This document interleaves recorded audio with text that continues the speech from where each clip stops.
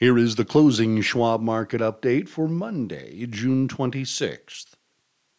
The S&P 500 and the Nasdaq Composite fell to their lowest levels in 2 weeks Monday as investors continued to grapple with the outlook for the economy and interest rates. Markets had been on a decent winning streak up until Federal Reserve Chair Jerome Powell suggested last week that the central bank's inflation-busting campaign could require 2 more interest rate hikes this year. Such hawkish commentary, coupled with growing concerns about the economy, have dented investor enthusiasm, and with little fresh economic or corporate news this week, further sideways price action may be in store. It appears equity markets may need to continue to consolidate more following a strong first half of the month, says Nathan Peterson, Director of Derivatives Analysis at the Schwab Center for Financial Research. The bullish case for U.S. stocks rests on hopes the Fed's rate hiking cycle could end soon and that the odds of a soft landing remain encouraging, he says. In addition, a lot of money remains on the sidelines, he says, and artificial intelligence-driven technology shifts could push earnings multiples higher. The bearish case is that the Fed has more work to do to get inflation under control, Nathan says. Therefore, the odds of a recession are underappreciated and stocks are too expensive, especially given the potential for downward earnings estimates. Here is where the major benchmarks ended. The S&P 500 index was down 19.51 points, or 0.5%, at 4,328.82. The Dow Jones Industrial Average was down 12.72 points at 33,714.71. And the Nasdaq Composite was down 156.74 points, or 1.2%, at 13,335.78. The 10-year Treasury note yield was down about 2 basis points at 3.714%, and CBOE's Volatility Index, or the VIX, was up 0.77 of a point at 14.21. Oilfield services companies and others in the energy sector were among the strongest performers Monday, as crude oil futures edged higher. Real estate and regional banks were also higher. The consumer discretionary and technology sectors were among the laggards, with the Nasdaq 100 sinking nearly 1% to a 2-week low.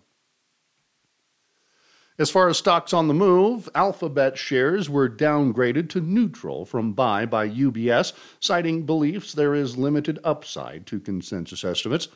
UBS still raised its price target to $248 from $185. Alphabet shares fell 3.3%. Carnival shares sank despite the cruise operator reporting a smaller-than-expected loss of 35 cents per share for the recent quarter and giving an upbeat forecast. However, Carnival's management also noted rising costs. The stock has soared more than 70% so far this year as the industry recovers from the COVID-19 pandemic. Its shares fell about 7.6% on Monday. Fellow operator Royal Caribbean was down about 0.7%, while Norwegian Cruise Line dropped about 4.5%. Ford is being investigated by U.S. auto safety regulators in connection with its recall of Explorer SUVs in the spring of 2022 to determine if the automaker's fixes are adequate. Ford shares nevertheless rose 0.6%. Micron Technology's shares price target was raised $10 to $65 by Stifel analyst Brian Chin, though he kept a hold rating on the stock ahead of the chipmaker's quarterly results on Wednesday. Investors will likely be watching the company's numbers for clues about the outlook for chip demand. Micron shares ended 0.3% higher on Monday. Moderna's shares were upgraded to buy from neutral by UBS, which said investors don't fully appreciate the company's potential to create new vaccines. Moderna's shares rose 1.6%. Pfizer said it would end development of its experimental obesity and diabetes drug, lotiglipron. Its shares fell 3.7%. Ross Stores shares were downgraded to accumulate from buy by Gordon Haskett, which noted market sentiment toward retailers remains depressed. Ross Stores shares fell 1%. Sherwin-Williams shares were upgraded to outperform from market perform by BMO Capital analyst John McNulty, who said he sees reasonable upside to the company's outlook with raw material inflation fading and housing markets showing signs of improving.